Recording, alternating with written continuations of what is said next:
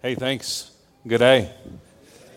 So I assume most people know Ed. I actually didn't know how many books he'd written until I just asked him. 14 books authored or co-authored. He's planted 6 churches.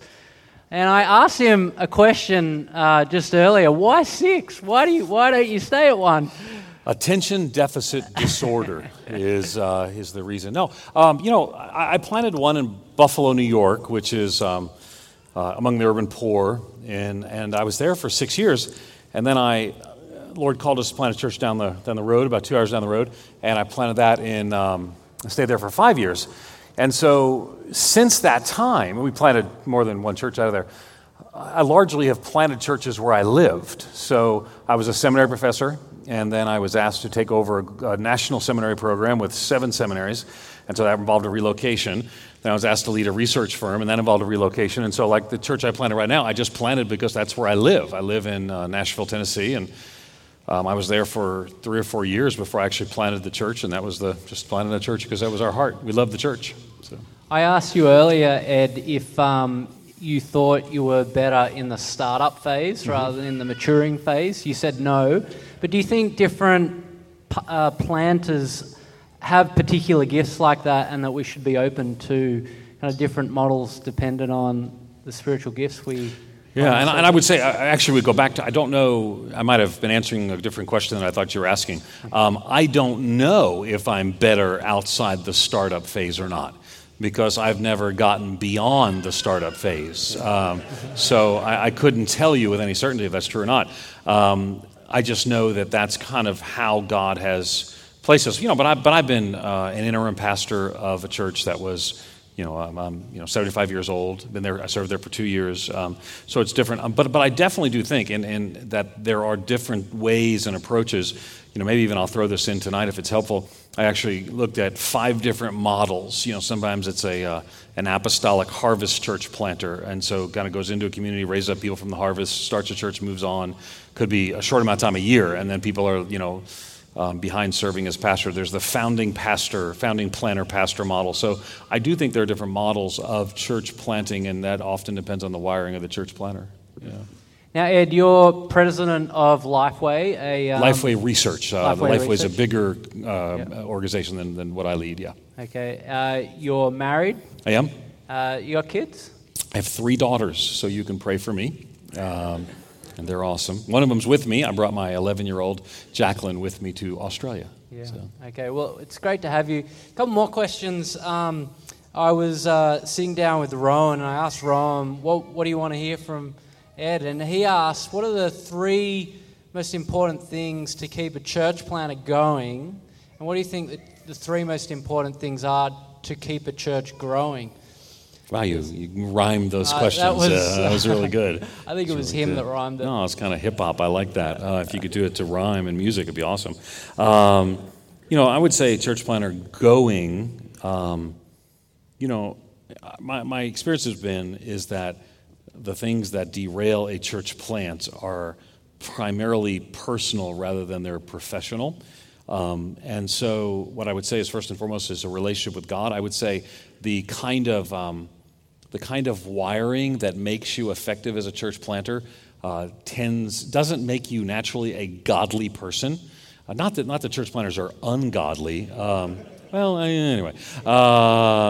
But there's a certain contemplative, spiritual formation kind of thinking and approach that typically is not line up in the same way with the entrepreneurial self-starter that most church planters are. When we do, there's a sign out there from Geneva Push, and they're doing such great work, and it says, "Are you ready to plant a church?" And then there's a question mark. It's right behind you, and then it says, get assessed. It's basically get assessed, and so we assess you, and then you pass assessment. Did you go through assessment? Okay, so you passed assessment, and I would think it was the facial hair alone that might have got you through, because it's awesome. And but you go through assessment. And we're looking for a self-starter, a bit of a maverick, and then we're kind of shocked and offended that you're not following directions well and easy to get along with. Oh, that was exactly what we were assessing you for.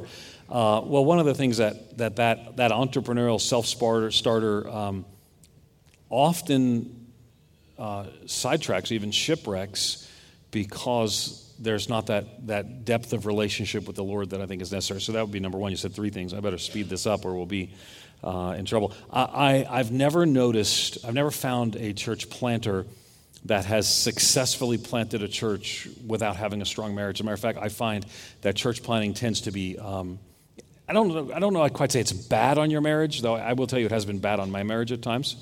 But I think if you have cracks in your marriage, church planting will accentuate those cracks in the marriage. And so what happens is the stress of perhaps relocation, perhaps leaving an existing community of faith and friends.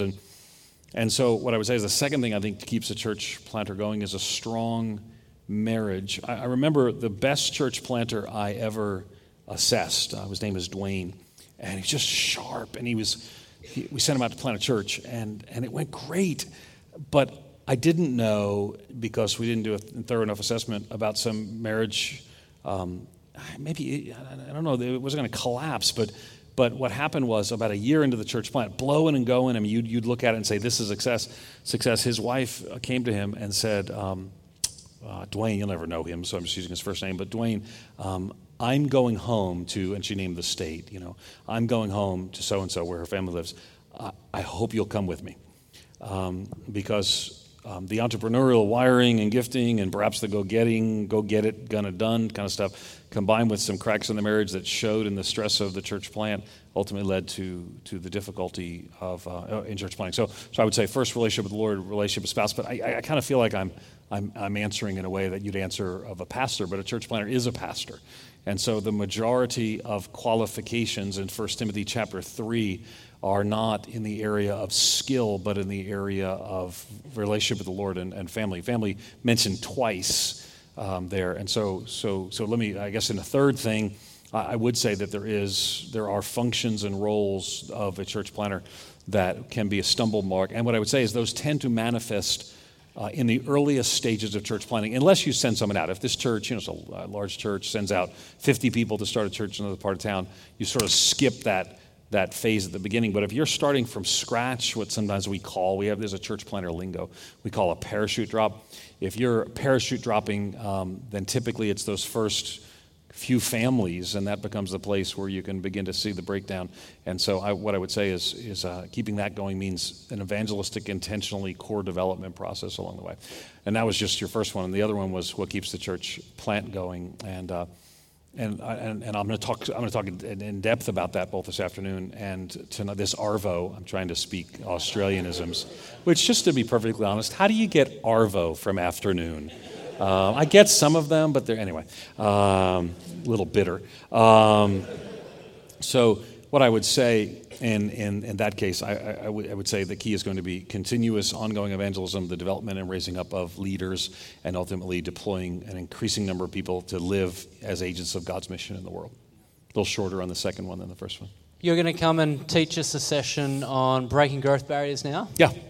We're very happy that you're here with us. Let me pray for you and your family. I thought we were going to do 15 minutes of questions. That was not 15 minutes of questions. I don't know. I don't have a watch. You ran out of stuff? Do we want to do more? No, that's fine. I'm not going to judge you. I'm not going to judge you, but I said I'm 15. I don't know. Good. Let me pray for you. Yeah, thanks. Father God, we thank you that you've brought Ed all this way. We thank you for his daughter that's come with him. We pray that you'd protect his marriage and his family from Satan's attacks. We pray that you give him godliness as he leads his church and his family. And we pray, Father, that you would give him wisdom now as he teaches us, and give us ears to hear and hearts that want to obey you. In Jesus' name we pray. Amen. Amen.